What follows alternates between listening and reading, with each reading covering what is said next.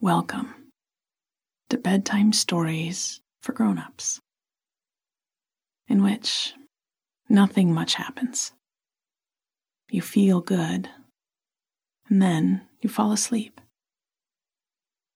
I'm Catherine Nicolai. I write and read all the stories you hear on Nothing Much Happens. Audio engineering is by Bob Wittersheim. We have a beautiful new merch line available through nothingmuchhappens.com. Cozy hoodies, t-shirts with beautiful images from the book, as well as stickers and a few other things. We'll be launching even more items in a few weeks. Find it all, as well as our ad-free and bonus episodes, through nothingmuchhappens.com.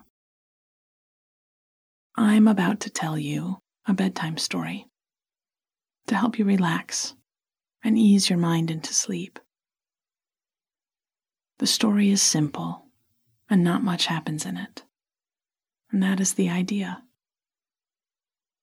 Just let your mind follow along with the details of what you hear and the sound of my voice.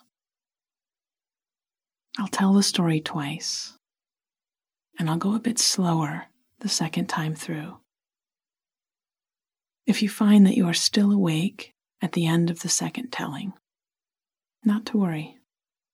That's just fine. You can listen again, or just walk yourself back through any of the details that you remember. And before you know it, you'll be sinking down into deep and restful sleep.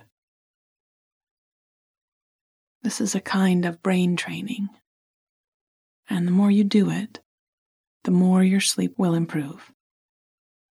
So be patient if you are new to this. Okay, it's time to switch off the light. Set down anything you've been looking at, and settle your body into the most comfortable position that you can find. Let my voice be like a guardian while you rest.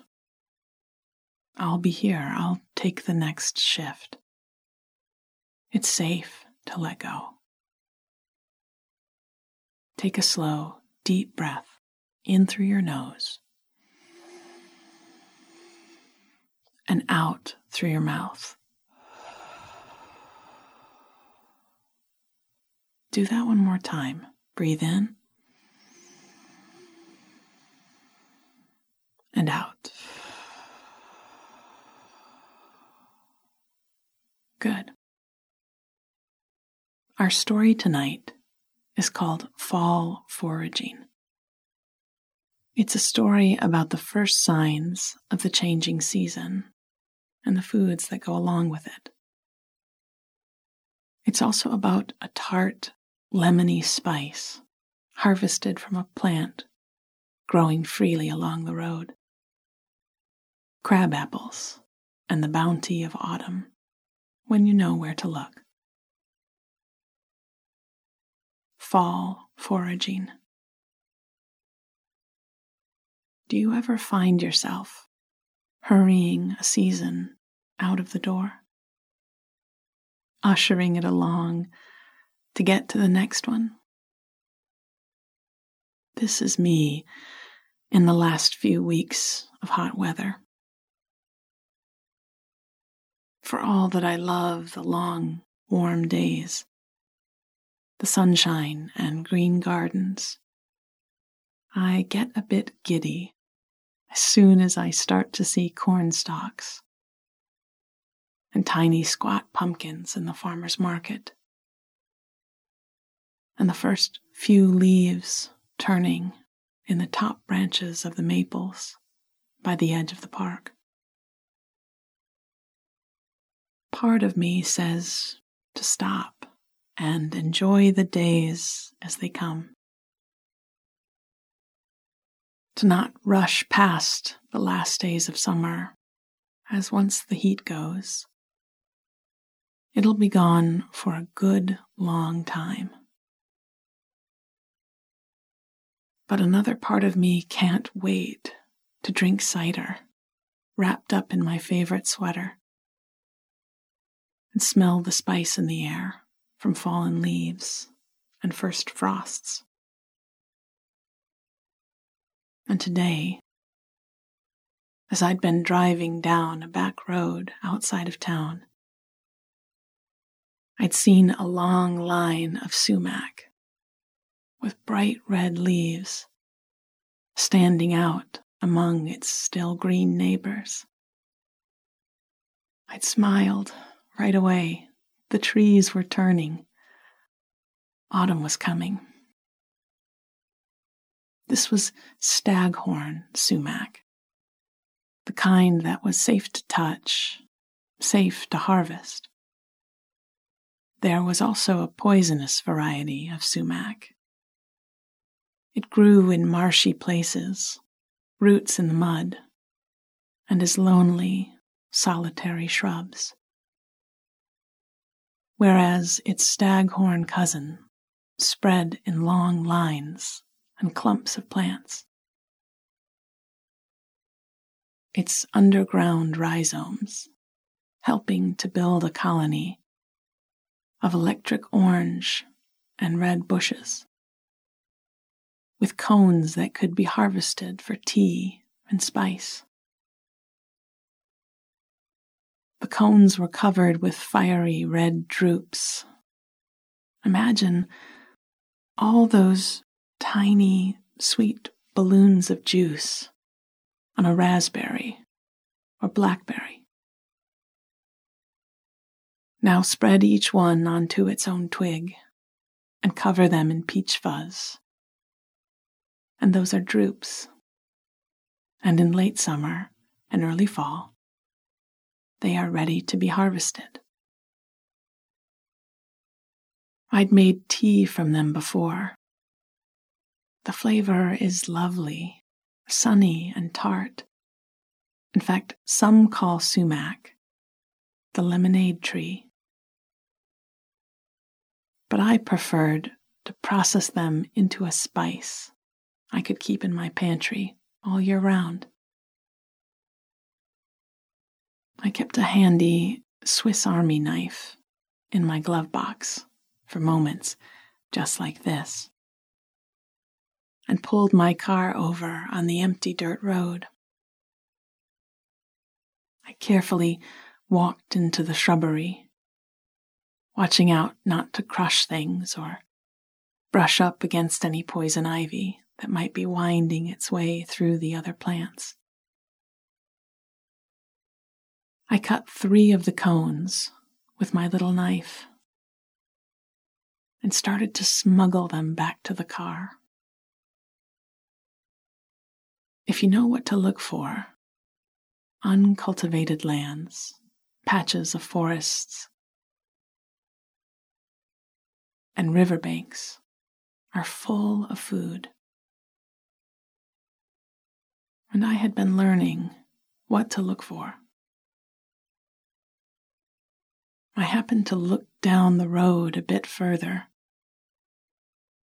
and saw what might be a crabapple tree tucked into the bend. I left the sumac cones on my front seat and took my stealthy canvas bag from the trunk. I peeked inside to see a pair of gloves and gardening shears and 1 dried stem of lilacs, left from some gentle thieving in the spring. I always chuckled to myself when I was out on a flower or forageable heist. Honestly, the places I took from were most often public places, just forgotten, untended. And when it came to foraged foods, I only took what I could eat, leaving plenty for the wildlife. I walked down the rutted gravel road till I came to the curve.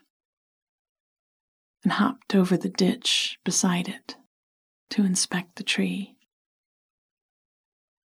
It was indeed a crabapple tree. My grandfather had had one in his yard and harvested the small, green, sometimes pockmarked fruits every autumn. They made excellent applesauce and apple butter. I took 3 dozen or so of them from the ground and low-hanging branches, knowing more would fall to feed the deer as they ripened. I was tucking them into my bag when I noticed a patch of sunflowers growing in a bit of open meadow beyond the tree. Oh, I thought, sunchokes. I inched over to them, sliding on my gloves and pulling back a bit of soil at their roots. Sure enough, there were many meals' worth of tubers there under the surface. They were lovely. I cooked them like I might potatoes. In fact, my favorite way was to parboil them till they began to soften, then drain them and toss them in a well-oiled roasting pan, and using the bottom of a mug or glass, smashed them down a bit. Then I'd drizzle a bit more oil on top, and salt and pepper, garlic and herbs, and slide it all into the oven to get crispy and brown and delicious. I started to use the tips of my shears to loosen the dirt, but remembered that these tubers, also called Jerusalem artichokes, tasted even better after a few frosts. So I made a mental note. At the bend in the road, past the crabapple tree, in a month or so, to come back. Maybe to bring a trowel to make harvest a little easier. I stood up and looked around to see if there was anything else that might want to find its way into my bag before I headed home. There were still dandelion greens growing everywhere. They'd last till the first hard frost. And I spotted some juniper berries, though their flavor wasn't much to my liking. I noticed wild violets that I sometimes made into a syrup to soothe a sore throat, and mushrooms growing at the base of an oak tree that I was pretty sure were hen of the woods. I had a friend, a mushroom expert. Maybe I'd bring him along when I came back for the sunchokes, and he could tell me for sure. At home, I strung the cones up with a long piece of kitchen twine to dry. When they had, I'd pluck the droops from the twigs and mill them in my spice grinder, then press it all through a fine sieve until I had a few precious tablespoons of bright red powder. Its tartness went wherever lemon might, mixed into drinks, seasoning roasted vegetables, sprinkled onto sweet potato fries, and most deliciously added to fattoush salad with toasted pita and cucumbers and tomatoes. It would be a few days, though, till they were dry enough to process. So I turned to the apples, tipping them into the sink and rinsing them under cool water. Making applesauce couldn't be easier, and it was one of the first things I learned to make with my grandmother every fall. As I pared and quartered the apples, I remembered watching her hands do the same. They were sure and steady, having made those movements 1,000 times before. I set a heavy-bottomed pot on the stove and filled it with the apples. A couple long strips of lemon peel, a bit of sugar and lemon juice, and a good spoonful of cinnamon. They'd simmer away for a while, making the whole house smell of autumn flavors. Maybe a new season needs to be nudged a bit, to be encouraged to come along. Well, here I was, doing my bit. Fall foraging. Do you ever find yourself hurrying a season out of the door, ushering it along to get to the next one? This is me in the last few weeks of hot weather. For all that I love the long, warm days, the sunshine and green gardens, I get a bit giddy as soon as I start to see corn stalks and tiny squat pumpkins in the farmer's market, and the first few leaves turning in the top branches of the maples by the edge of the park. Part of me says to stop and enjoy the days as they come, to not rush past the last days of summer, as once the heat goes, it'll be gone for a good long time. But another part of me can't wait to drink cider, wrapped up in my favorite sweater, and smell the spice in the air from fallen leaves and first frosts. And today, as I'd been driving down a back road outside of town,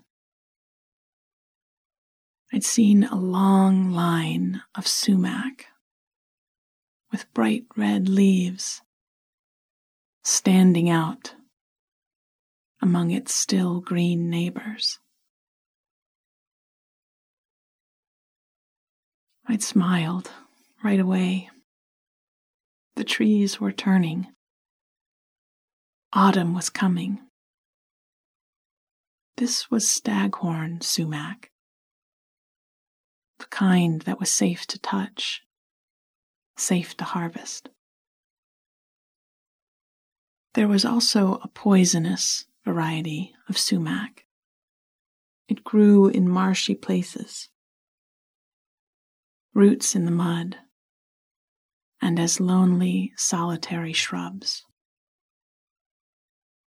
Whereas its staghorn cousin spread in long lines and clumps of plants, its underground rhizomes helping to build a colony of electric orange and red bushes, with cones that could be harvested for tea and spice. The cones were covered with fiery red drupes, imagine all those tiny, sweet balloons of juice on a raspberry or blackberry bush. Now spread each one onto its own twig and cover them in peach fuzz. And those are drupes. And in late summer and early fall, they are ready to be harvested. I'd made tea from them before. The flavor is lovely, sunny and tart. In fact, some call sumac the lemonade tree.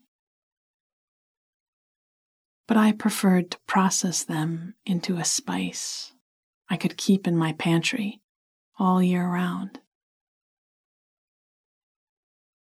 I kept a handy Swiss Army knife in my glove box for moments just like this, and pulled my car over on the empty dirt road. I carefully walked into the shrubbery, watching out not to crush things or brush up against any poison ivy that might be winding its way through the other plants. I cut 3 of the cones with my little knife and started to smuggle them back to the car. If you know what to look for, uncultivated lands, patches of forests, and riverbanks, they're full of food. And I had been learning what to look for. I happened to look down the road a bit further and saw what might be a crabapple tree tucked into the bend. I left the sumac cones on my front seat and took my stealthy canvas bag from the trunk. I peeked inside to see a pair of gloves and gardening shears and one dried stem of lilac, left from some gentle thieving in the spring. I always chuckled to myself when I was out on a flower or forageable heist. Honestly, the places I took from were most often public places, just forgotten, untended. And when it came to foraged foods, I only took what I could eat and left plenty for the wildlife. I walked down the rutted gravel road till I came to the curve and hopped over the ditch beside it to inspect the tree. It was indeed a crabapple tree. My grandfather had one in his yard and harvested the small, green, sometimes pock-marked fruits every autumn. They made excellent applesauce and apple butter. I took 3 dozen or so of them from the ground and low-hanging branches, knowing more would fall to feed the deer as they ripened. I was tucking them into my bag when I noticed a patch of sunflowers growing in a bit of open meadow beyond the tree. Oh, I thought, sunchokes. I inched over to them, sliding on my gloves and pulling back a bit of soil at their roots. Sure enough, there were many meals worth of tubers there under the surface. They were lovely. I cooked them like I might potatoes. In fact, my favorite way was to parboil them till they began to soften, and then drain them and toss them into a well-oiled roasting pan, and use the bottom of a mug or glass to smash them down a bit. Then drizzle a bit more oil on top, and salt and pepper, garlic and herbs, and slide it all into the oven to get crispy and brown and delicious. I started to use the tips of my shears to loosen the dirt, but remembered that these tubers, also called Jerusalem artichokes, tasted even better after a few frosts. So I made a mental note. At the bend in the road, past the crabapple tree, in a month or so, to come back, maybe to bring a trowel to make harvest a little easier. I stood up and looked around to see if there was anything else that might want to find its way into my bag before I headed home. There were still dandelion greens growing everywhere. They'd last till the first hard frost. And I spotted some juniper berries, though their flavor wasn't much to my liking. I noticed wild violets that I sometimes made into a syrup to soothe a sore throat, and mushrooms growing at the base of an oak tree that I was pretty sure were hen of the woods. I had a friend, a mushroom expert. Maybe I'd bring him along when I came back for the sunchokes, and he could tell me for sure.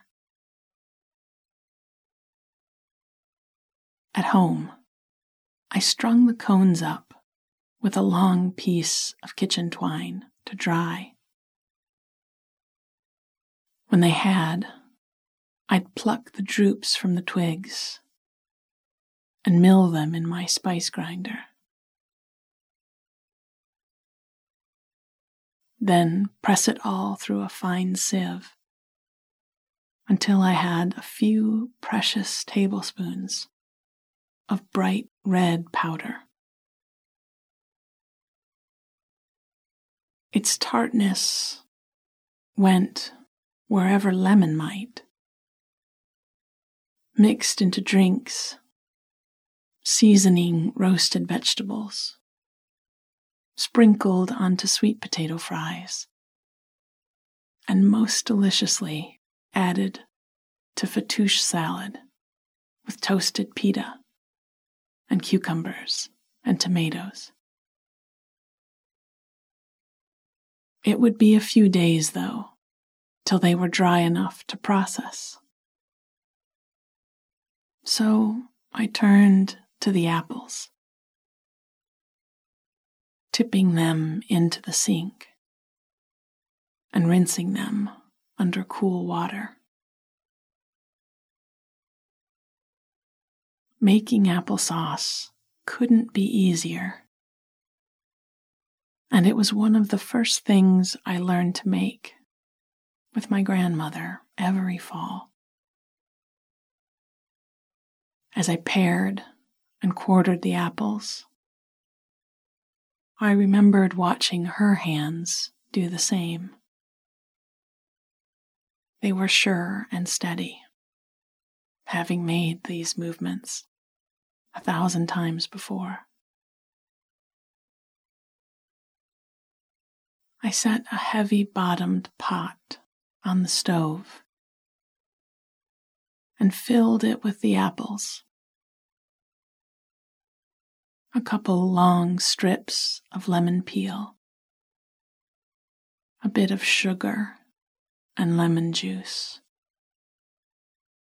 and a good spoonful of cinnamon. They'd simmer away for a while, making the whole house smell of autumn flavors.